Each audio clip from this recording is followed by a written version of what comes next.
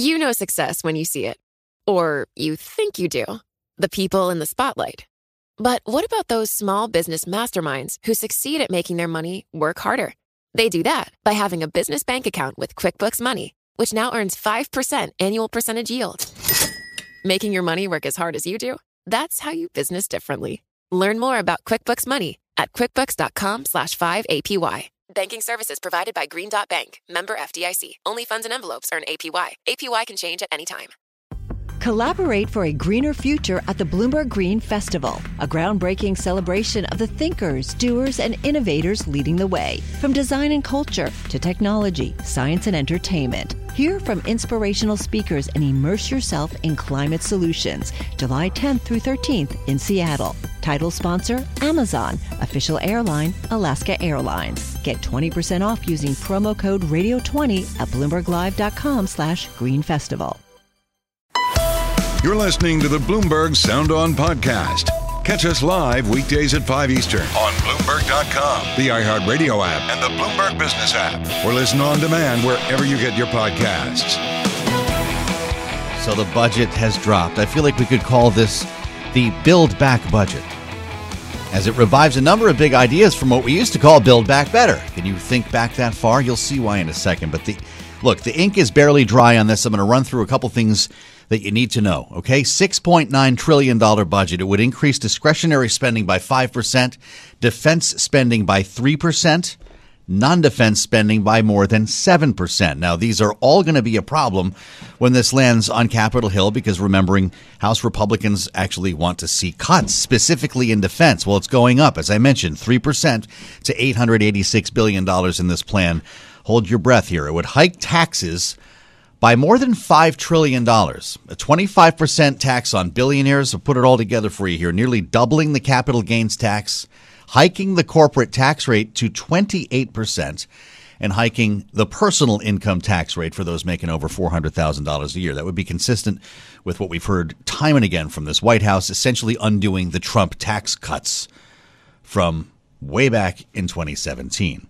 Okay, also, by the way, of interest to the Bloomberg audience, the plan would eliminate the carried interest tax break. We've heard about that before. Couldn't get it through Congress when Democrats owned the place, and would cut a tax break for crypto investors. The stalwart must be twitching somewhere.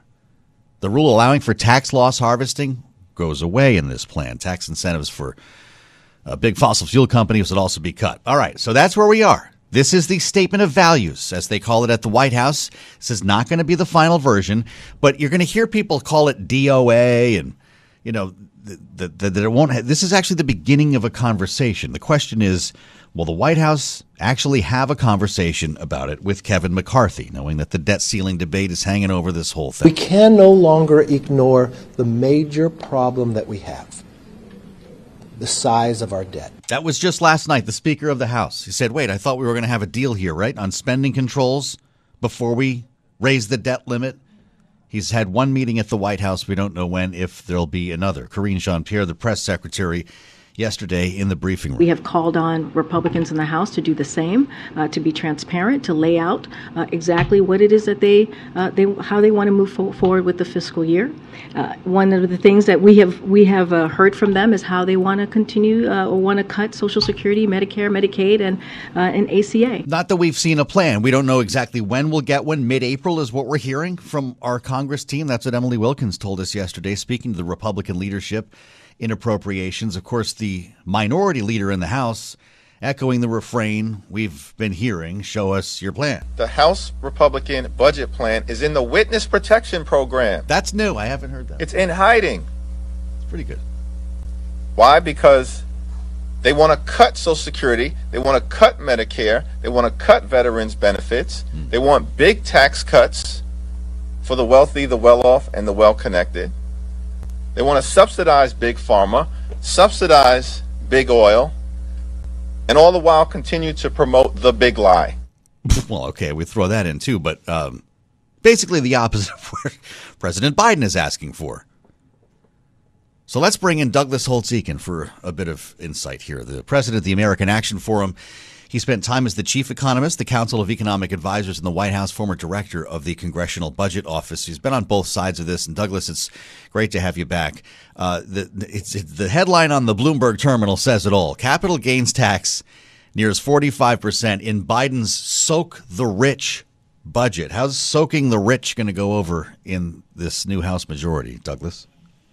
I mean, there's the politics of this, which is a non-starter. I think you've laid that out pretty clearly. These are proposals that couldn't get through the Congress when the Democrats controlled it. And so I have no illusion that these are serious legislative attempts. This is a vision statement, not a governance document. On the substance, I think they have a problem. There is this notion that somehow you can tax the rich in isolation from everyone else, and there's no repercussions. But if you're going to if you're going to almost double the capital gains tax, you're going to tax unrealized capital gains on those who have the investable capital in the economy. You're going to raise the corporate rate to 28%. You're going to just go down this laundry list of enormous tax increases. You're going to run into economic growth problems, and that always comes back to hurt the people they claim they're protecting. So substantively, if the statement of values is what this document is, it's not a budget that values the private sector and economic growth. It's at odds with that. And I'll just point out that $6.9 trillion in spending is bigger than anything we did in the pandemic. So emergency is now regular order for the administration and their budgets, and that's just a dramatic expansion of the government. Well, talk to us for a second about the process, because you've been in the White House when the budget, when President George H.W. Bush's budget came out, you knew it wasn't going to be the final version, but look, this is a bargaining process, right? You need to start with everything you want, knowing you're not going to get it all. Well, the truth is we're not going to have a budget this year. I mean, the president has these proposals. The House may put out a budget resolution. The Senate has no indication they're going to do that. The chairman of the Senate Budget Committee has scheduled 8 hearings on climate change, has no intention of holding a hearing on a budget. So there's no budget process in Washington, D.C. There are pieces of this budget that we'll get at. Those are the annual appropriations, the funding for defense and non-defense agencies. The president has taken the entitlements off the table, says we're not going to talk about the place where most of the spending occurs, and the tax proposals are a non-starter. So this is really a very dysfunctional budget moment, and that's why this isn't a governance document. There will be no governance. Republicans will offer their plan in, I guess, another month or so is what we understand. Will that be a governing document, or no? It's the same for both here? Kevin McCarthy said, though, if I become speaker, we're going to have regular order. We're going to have 12 appropriations bills. Douglas, what happened? They may have regular order on appropriations. Now, that's 30% of the budget. They're not going to have regular order on the 70% that is mandatory spending, entitlements to the rest of the world, or the tax side. Okay, I see what you're saying. It's not looking all the way from the bow to the stern of this ship of state. It's just looking in little places where it's convenient. Boy, what happens to the debate over defense spending? This has a 3% increase. House Republicans want it cut. This is one of the most surprising developments in the past several years, which is the flipping of positions on defense spending. Democrats for years were demanding more than equal treatment for non-defense discretionary in exchange for what Republicans wanted on the defense side. Now roles have reversed, and it all revolves around Ukraine and the projection of U.S. force overseas. And obviously some Republicans, particularly in the House, have a view that's much more circumscribed and isolationist than traditional Republican positions. So this won't break cleanly. House Republicans and Senate Republicans may not even agree on this issue. When it comes to the debt ceiling, Douglas, do we get a CR, kick the debt ceiling to September so all of this will be wrapped up into one big deal? You can't kick the debt ceiling. Right now... Well, let's say they suspend it for 6 months or something, but is there going to be an alignment on the timeline? So the thing that has to happen on the debt limit in an expeditious fashion, you have to either raise or suspend it. Yep. And if they get the votes to do either of those things, they won't do it for 6 months. It'll go past the 24 election, so no one has to deal with this again. Wow, this is a real reality check. We appreciate it. Douglas Holtz-Eakin, as ever, thank you, sir, for joining us, the American Action Forum president. With us on Sound On this budget day in Washington, although he's going to Pennsylvania for it again, so it must be campaign season. Let's assemble our panel and get honest with Kristen Hahn, the partner at Rock Solutions. Back with us today, former communications director and chief political advisor to the Blue Dog Coalition. Lisa Cammuso Miller is also with us, former communications director for the RNC, our Republican strategist. It's great to have you both here. Kristen, we just heard from a Republican economist on this for the last 10 minutes in Douglas Holtz-Eakin.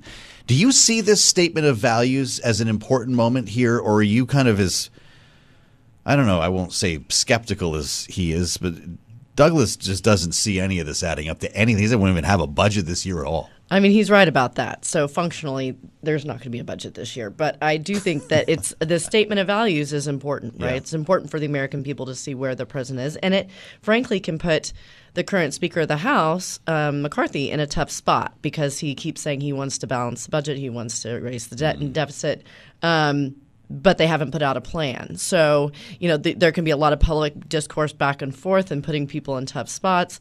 But it's surely a messaging item. But also a campaign season messaging item that puts, to some extent, or at least is trying to put Kevin McCarthy in a corner here, forcing Republicans to vote against these ideas of holding big corporations and the wealthy accountable. Is that Yeah, and I think that there's some things in this budget that are clearly red meat to the base, but there are other things that are really, really popular. So you put, some of these rank and file Republicans in a difficult spot, like he included capping the price of insulin. That's enormously popular, obviously. Also, what we found is popular among independent voters is, this sense that Jeff Bezos pays less in taxes than some teachers do. I mean, so the idea that the uber wealthy need to pay their fair share is also a popular notion among many voters in the country. So in that way, you can kind of send some messages to your base, but also kind of put some of these Republicans in a tough spot. Let's add Lisa Cammuso Miller's voice to this. Lisa, I don't know your impressions on the top line numbers here, but what's Kevin McCarthy's move? Does he want to sit down with the president, make a negotiation? Is there going to be no conversation? What's the next move here? Oh, no, I think this is the opening salvo. I mean, I think we're going to have a lot of conversation on the airwaves, maybe not necessarily in the White House or on Capitol Hill, but it that really doesn't sound productive. I know. Well, it's Washington after all. But Kristen's point is good. I mean, I think that this is it's the opening conversation. The White House has certainly put in a lot of the conversation that we're going to hear. We obviously heard that from Minority Leader Jeffries. And the other thing, too, is that McCarthy just said last night, debt's a problem, right? And the president responded by offering a plan, $3 trillion reduction over 10 years, which maybe is a starting conversation. Unfortunately, Joe, you and I and Kristen all watched the unfolding of how we got to a speaker at the beginning of the year. The goalpost is going to move and change and evolve over the course of time. So Republicans in the House are going to be hard to work with because we really don't know where it is they are. But the other thing I want to mention is they have said that they will come up and offer a budget plan, and that's expected in the beginning of May. So we've got a little bit of time to go. Yeah, it's weeks away. The debt ceiling, they tell us, Kristen, we hit X date somewhere between July and August.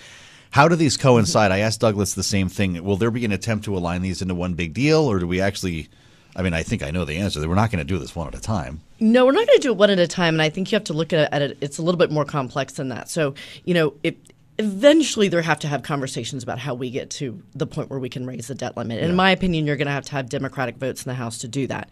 Now, the president, yes, it's his budget, but he's sending a message, right? He's sending a message. This is what I'm willing to talk about, right? And then McCarthy's going to have to do the same thing on the other side. And I know that the White House rightfully is saying there's no reason why we should negotiate over that.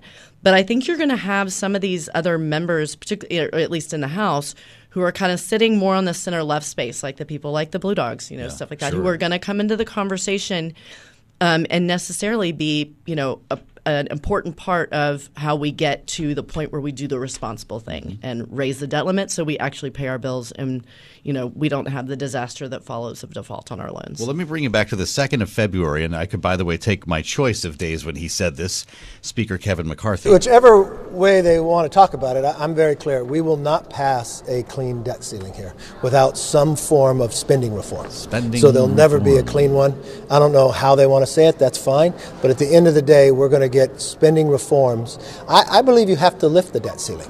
But you do not lift the debt ceiling without changing your behavior. He's not going to like what he reads in this plan here, obviously, Lisa, but I'm sure he has not changed his position on this. If you can't have a clean debt ceiling bill, and he won't raise the debt ceiling without an agreement on spending reforms here, are we talking default? I think it's a risk. I do think that there's a possibility. But if the Republicans are smart and they're thinking about this politically, they will get to where they can be, where they can negotiate and get this right before we get to that point, right? If we default, the blame comes to Republicans next November in the ballot box, right? I would think anyway. So they have to be smart about it. They have to be in a position where they can come to negotiation, they can come to a conversation, and they can have some things that will get us to an agreement. Unfortunately, though, even though the speaker is saying what he's saying, he knows inside his conference he has a very different set of voices where everybody is in a different place.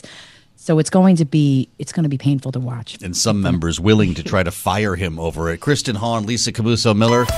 You're listening to the Bloomberg Sound On podcast. Catch us live weekdays at 5 Eastern on Bloomberg.com, the iHeartRadio app, and the Bloomberg Business app. Or listen on demand wherever you get your podcasts. Not a good day for the CEO at Norfolk Southern, the rail company. Of course, it's not been a good month for the people of East Palestine, and that's how you end up with hearings like today's before the Senate Environment and Public Works Committee, taking it from all sides.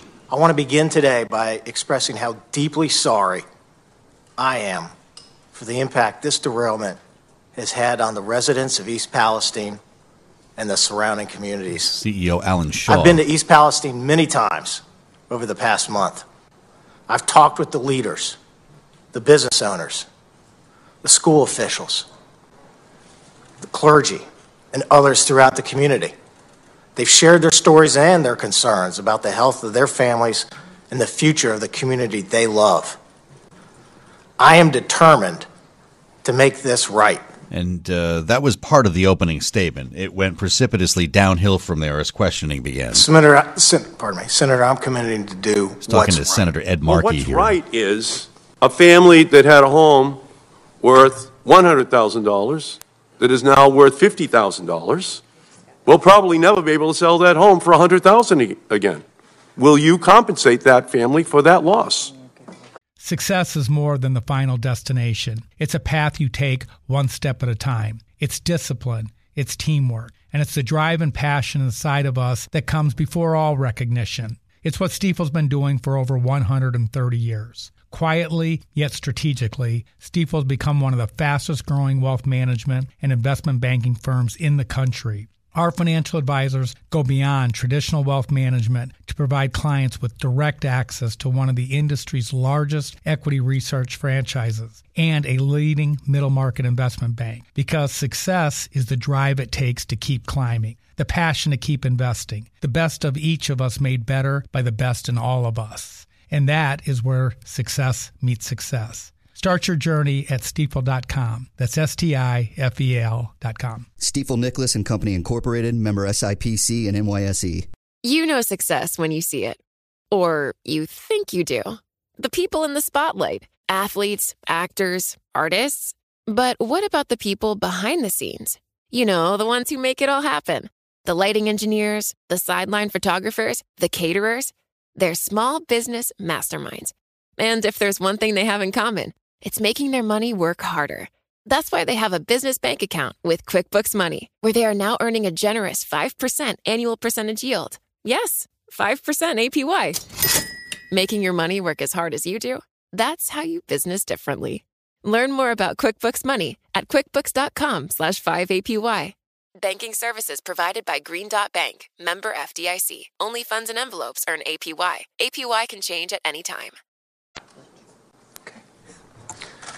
Senator, I'm committed to do what's right. That is the right thing to do. These are the people who are innocent victims, Mr. Shaw. Of course, everyone is filming this for somebody. Bernie Sanders says you sound like a politician when he spoke with Alan Shaw, and we want to reassemble the panel for their take on this. Kristen Hahn is here, Democratic analyst, partner at Rock Solutions, former comms director, chief political advisor to the Blue Dog Coalition. Lisa Camuso-Miller's here, too, former comms director for the RNC. So we have all of our bases covered. This is a bipartisan moment here, right? Both of you are going to agree on this, although maybe Lisa takes a ding at President Biden not going to East Palestine. It brings us back to the derailment, though. The burning of toxic gases that some people still don't know exactly what the long-term impact will be. Kristen, is this a good exercise, or is this a lot of campaign commercials being filmed? I mean, I feel like, look at the Senate, and you've got the senators from both those states and other senators on both sides of the aisle who have bipartisan legislation stepping up to the plate, doing, what they think is right, and talking about how do we regulate and fix these problems. And then on the House side, and I'm a House person, but, you have members of the House saying that they're going to do everything they can to investigate the Biden administration for their failed response. So this is a more productive exercise in the Senate chamber. Yes. Look, there's a lot to talk about here, Lisa, about rail regulations, some of which were relaxed in the Trump administration, and what some are accusing the Biden administration of being a lax or somehow late response, although we should remind everyone the EPA and CDC were there within 3 hours, I believe. There's been a question about a presidential visit, though, and a hearing like this, Lisa, brings it all up, doesn't it? Yeah, it sure does. I mean, you can't play politics with people's health, and that's exactly what this comes down to. I mean, this is an issue that these people are in their homes, they're doing their day, they're on to work, their kids are in school, and there's a train derailment, and then there was no communication about what the threat was, what was happening for what felt like a very long time. So there was a lot that was going on. We need to know answers. Regardless of politics, Joe, the people of East Palestine deserve to be protected, supported, and given all of the opportunity they can to maybe move away or be away from whatever's happening right now so that they can be healthy and well. Well, you like to think that a hearing like this does more than, get people talking. There is a call for bipartisan legislation, Kristen, to tighten rail safety standards, to come back around, reinstate some of those regulations, and actually maybe even make it tougher. Is that a layup after an event like this? By the way, I'm going to add, and I should have said this already, while Alan Shaw was testifying, there was another Norfolk Southern derailment in Alabama. So sadly, it should be a layup, but I don't think, any piece of legislation getting it through both the House and the Senate is. However, I think you have to take, or they have to take moments like this to come together and, have a conversation about regulation and what needs to actually be done. Is it a congressional solution here? Does it have to be legislation, Kristen, or is that a non-starter and the president needs to start working up some kind of an executive action? I mean, I think you can do both, but I'm always a huge proponent of congressional action if you can do it. Executive orders, they go back and forth, right? And so you have sustained, with congressional action, you have sustained policies, regulations that these companies can even live by in the future. How's this get done, Kristen? I'm sorry, Lisa. Well, I'd like to think that it would get done quickly, Joe, but the problem is, just as Kristen had mentioned, it's going to be more difficult, right? It's going to be hard to get through the Senate and onto the House, who's going to make this political. So it does have to be it has to be both. You have to walk and chew gum. The White House has to do something in the administration in order to get this done quickly, but there needs to be some legislative action that's going to put this in place so that it isn't undone when the next White House is in power, or next party is in power. But it's going to be a cooperation. The interesting thing, though, Joe, is that it's happening in Ohio, and Ohio is a critical state for 2024. So as much as I say it shouldn't be politics, it's going to be politics. Well, what if J.D. Vance got the ball rolling on this? Who needs to actually crack the seal on this, Lisa? Who's the Republican? Because obviously Democrats want to see some tougher regulations, but J.D. Vance seems to be feeling this on a local level that might be able to make a difference. Is that true or not? Well, I'm sure he is. I mean, this certainly speaks to what it is he at least started the campaign on. He's changed his tone so many times, it's hard to sort of know. But I think more than anything, the governor needs to take the lead here, right? This has got to be a state-led operation. The governor is going to do everything they can, and that's how that's going to really get done. That's the chief executive in the state, and they're going to do everything in that administration to make sure that Congress is paying attention, that the Senate is paying attention. J.D. Vance should be the guy that steps up, but it'll be interesting to see how that really plays out. So let's talk more about the political side of it then. Does Joe Biden actually go to East Palestine at this point, Kristen, or is it just too late? There's no point at this. I mean, Donald Trump's come and gone now. I wouldn't say there's no point. Certainly, there was a lot going on with the president's schedule and a vice presidential visit or an earlier visit by the secretary. You bring the whole circus, the motorcade, everything into. But yeah, zone. I mean, that can create distractions of its own. I think what's more important is what's actually happening on the ground now. That in this Senate hearing is kind of. He keeps hearing about it though. He cares more about Ukraine than the people of Ohio. You just go check the box? Well, there are going to be political attacks on the president no matter what he does, mostly coming from House Republicans. So I don't think he can avoid that. Our panel in place with Lisa Cammuso Miller and Kristen Hahn. I want to ask you both quickly about something that happened overnight here. It was late last night, actually. Mitch McConnell spent the night in the hospital. He fell down at a private dinner at what used to be the Trump Hotel. It's the Waldorf now, right over by the White House on Pennsylvania Avenue. We know that he has trouble getting around. He had polio as a child, and he's an aging man. Lisa, are you concerned about this, that the minority leader fell last night?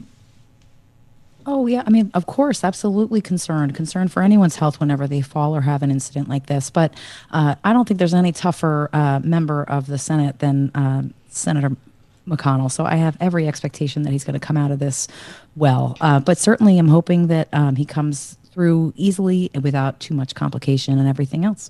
His office released a statement, Kristen. He is expected to remain in the hospital for a few days of observation and treatment. Writes, the leader is grateful to the medical professionals for their care and to his colleagues for their warm wishes. Good tone, but to know that he's going to be there for days is actually a pretty big deal. I'm surprised this isn't getting more coverage. Well, I mean, it's a big deal, but it's, I would echo everything that Lisa said. I mean, obviously, everybody's hoping for a quick recovery for the minority leader in the Senate. I think that when politicians are of a certain age, I mean, you see what happened when Joe Biden just happened to fall off of his bike. There's a lot of attention paid to it. Now, I'm not saying that there shouldn't be. Yeah. These are, the leaders of our country. But at the end of the day, I think everybody's hoping for a quick recovery. Well, this does have, there are political implications to these things. We're trying to be, I think, graceful and respectful about this, Lisa. But, Kristen's right. Joe Biden does take a lot of flack for being an old guy who sometimes stumbles around. Has this become an issue for Mitch McConnell, or he goes back to work without an issue? Oh, I mean, he'll be back to work without an issue. But, if you're a candidate for president and you're younger, like Nikki Haley, you're willing to take a shot at some of these folks to say that maybe this is another example of why we need to have younger people in office, right? I mean, she came out ready to go and ready to have that conversation all through the month of February and even into March. I don't know what they're going to do to candidates, but please don't make me take the cognitive test. If that's what my job is riding on, I'm just not. What is it? Woman, man, TV, camera. All right, TV. I'll practice it. Camera, TV. Kristen, thank you so much. Great to see you here once again. Kristen Hahn with Rock Solutions and Lisa Cammuso Miller, former comms director of the RNC. Way to go, Lisa. I'm going to tell everybody about your podcast coming up really soon, too. Great panel, great conversation. You're listening to the Bloomberg Sound On Podcast. Catch the program live weekdays at 5 p.m. Eastern on Bloomberg Radio, the TuneIn app, Bloomberg.com, and the Bloomberg Business app. You can also listen live on Amazon Alexa from our flagship New York station. Just say, Alexa, play Bloomberg 1130. The FAA, of course, has been under a lot of scrutiny lately after a number of reported near misses in places like New York, in Boston, and Austin. Over the past couple of months, it feels like there's another one in the news every day. And then when you try to fly, of course, you sit in the gate for hours. You wonder if your plane's going to actually get off because the crew can't get to the airport. It's just been a difficult time for a lot of reasons. Coming out of COVID, dealing with antiquated systems.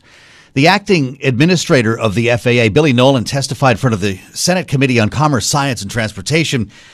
A hearing that began Wednesday going into today on the safety of the aviation industry since the 737 MAX disasters. Here's Nolan. The FAA understands and embraces the importance of continuously raising the bar on aviation safety. We are treating aircraft as complex systems with full consideration of how all the elements in the operating system interact. Well, you heard about it from Stephen Lynch, of course, the congressman from Massachusetts, South Boston, leaning in. He actually spoke to us about it here on Bloomberg. In fact, he spoke with our station in Boston about this. It's an interview you're going to hear later today. We've been lucky that we've had no loss of life in any of these incidents, but, it can't continue in this way. We lose the trust of the traveling public, and also there's dire consequences when people are trapped on a plane and it's in a collision. It's a very dangerous and difficult situation. This is where we start our conversation with Liliana Byington, Bloomberg government transportation reporter. Liliana, it's great to have you here. What is this committee actually attempting to do other than air concerns about what's happening at the FAA? Yeah, lawmakers are really focused on aviation right now, as you described, after recent disruption and now these spat of near-miss incidents. What they can do about it is lawmakers are working on a bipartisan aviation bill that they are seeking to pass this year. The authorization for the Federal Aviation Administration, which happens every few years, happens to expire this year after September 30th. So they do have an opportunity to pass something to direct aviation policy for the next few years, and they're taking these, incidents and this disruption into consideration as they figure out what policies they want to advance. Well, I guess it's a good thing maybe this renewal is happening in the middle of all this now to kind of force everyone to take another look at it then, right? Yeah, it's particularly good timing for lawmakers to focus on this. They're planning a lot of hearings. We had Acting Administrator Nolan here yesterday, and he was also here last month before the committee, so they're planning a lot more hearings looking at certification and safety and workforce issues. So there's definitely going to be a huge focus on the Hill on aviation going forward over the next few months to see if they can get together a bipartisan bill on this. The FAA is also hosting a safety summit next week following those near-miss crashes, just because they really want to put an emphasis on what are any solutions they could look to here as they've received all this scrutiny. How much of this has to do with aging equipment, antiquated technology versus lack of experienced manpower?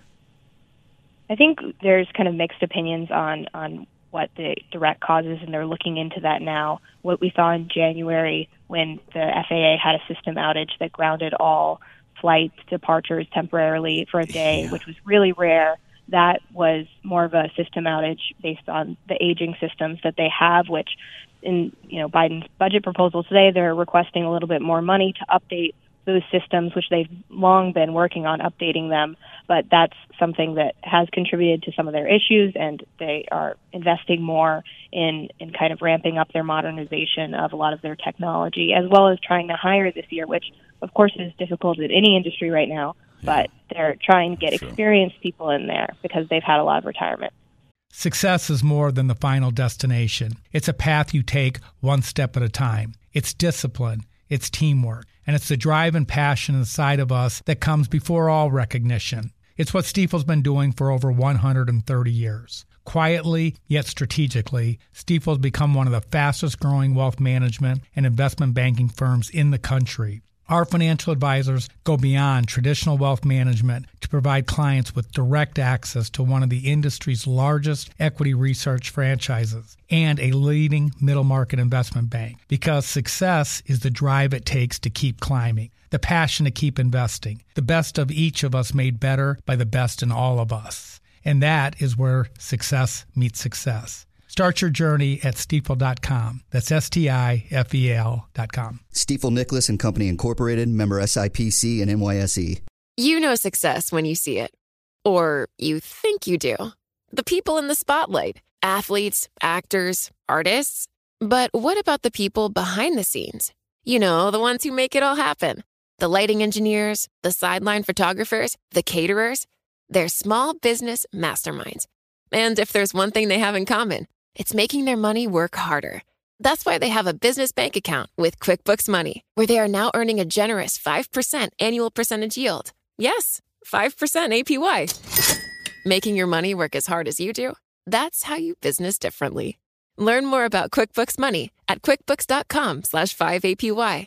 Banking services provided by Green Dot Bank, member FDIC. Only funds and envelopes earn APY. APY can change at any time.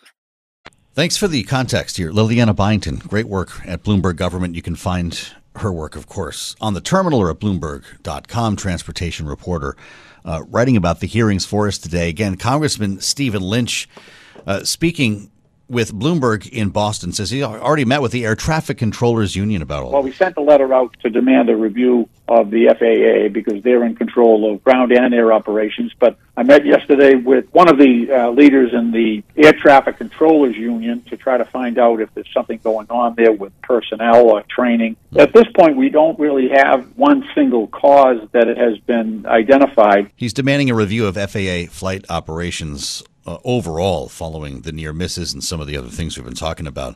And our thanks to Tom Maroney and Joe Shortsleeve on Bloomberg Bay State Business in Boston for that. This is an interesting opportunity to talk to Sarah Nelson, who I always enjoy talking about regarding a number of issues. But right in the middle of this, she and her 50,000 members at the Association of Flight Attendants are at the mercy of a lot of the stuff we're talking about here. And Sarah, I want to welcome you back. It's great to have you. Do you support this review that's underway now? Certainly, we're going to take part in the Safety Summit this next week with the FAA. But I think it's really important to recognize that our union has been speaking up along with the pilots, the machinists, the air traffic controllers, all of the aviation unions for quite some time, that in many cases the authorization of the FAA funding and priorities has been subject to a series of extensions. And whenever that happens, you can't have any long-term planning for infrastructure and improving that. It's much harder to hire because you don't have the money or the plan or the budgeting for additional hiring. And the air traffic controllers have really been working at a deficit of staffing for quite some time. It takes a long time to get really skilled for this. And don't forget, they have such a stressful job that they have a mandatory retirement age of age 56.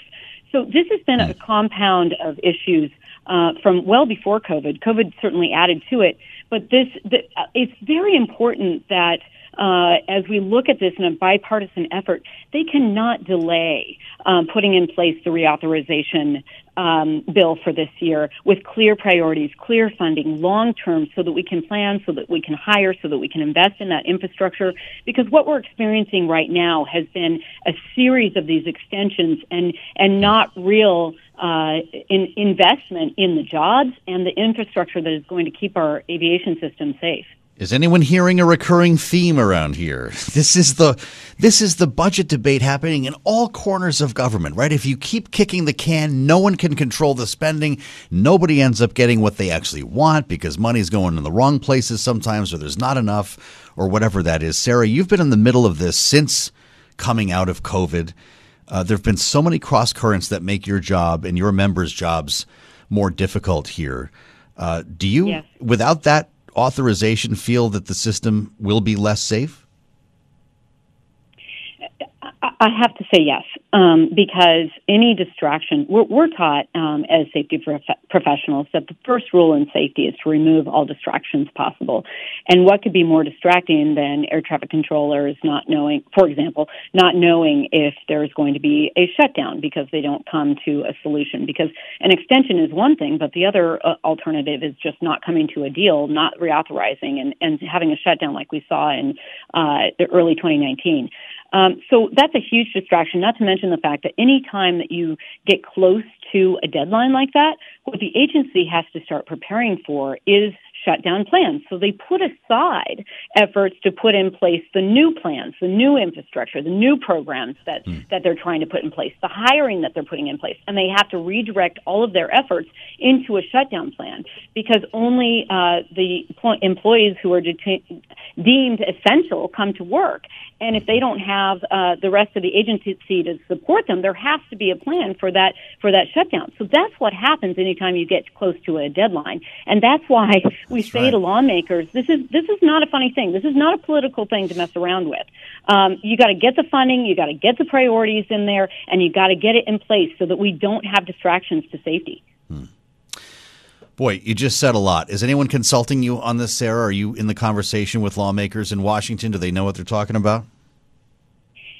They have a hard time not hearing from me. But yes, we're also going to be at the safety summit with the FAA is holding next week. And, this is top of mind for us. And I would just add from a flight attendant's perspective that when we talk about distractions, the outbursts on board in the cabin, that is another distraction. You look at that flight that was going from L.A. to Boston, and we had the guy who fashioned the spoon into a weapon and actually attacked the flight attendant. That was on descent. That's a critical phase of flight. What's happening during that situation is that people are not buckled in. That can give a chance for other people to get thrown around the cabin or hurt. And you're trying to let the pilots know that there's an emergency happening in the cabin right at the time when they're supposed to be focusing on landing the plane.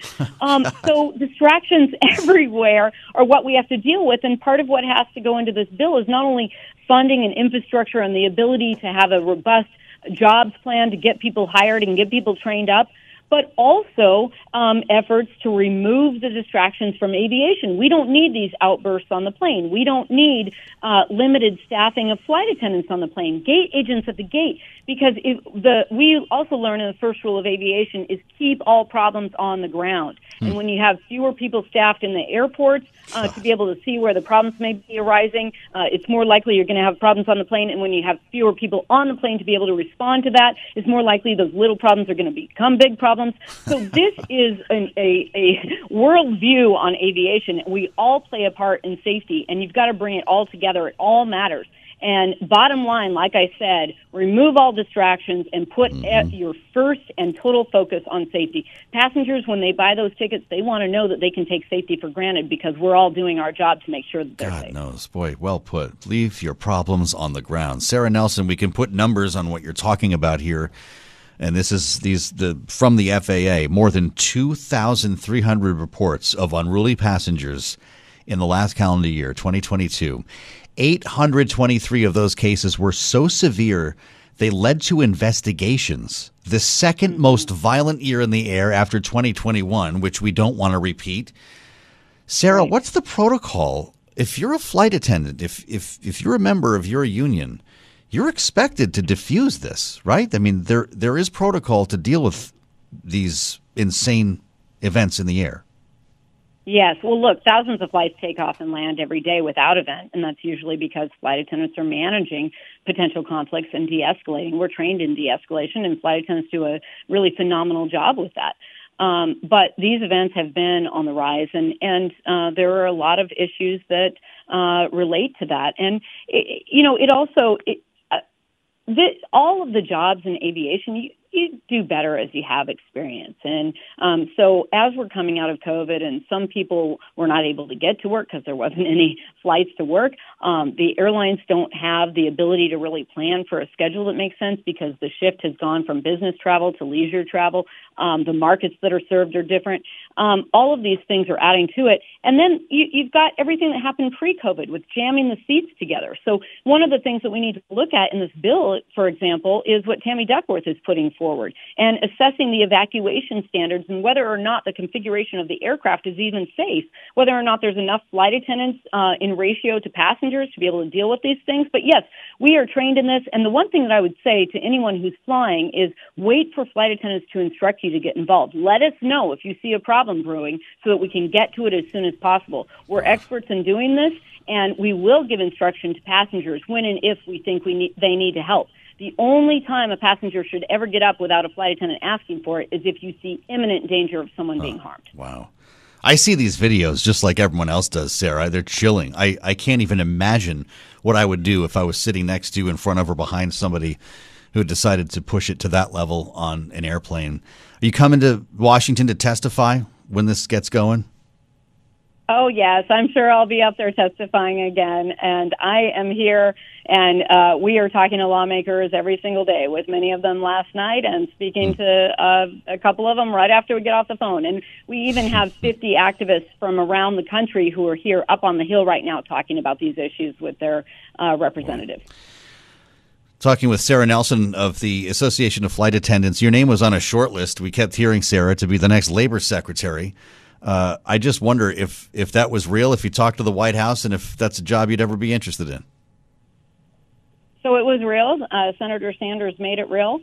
And I was very clear that I think that It's really important that we all are doing the jobs that are important. Julie Su is a phenomenal deputy secretary. I actually wish that she had been tapped for labor secretary right from the beginning, but I'm so happy that she has gotten the nomination from the president now.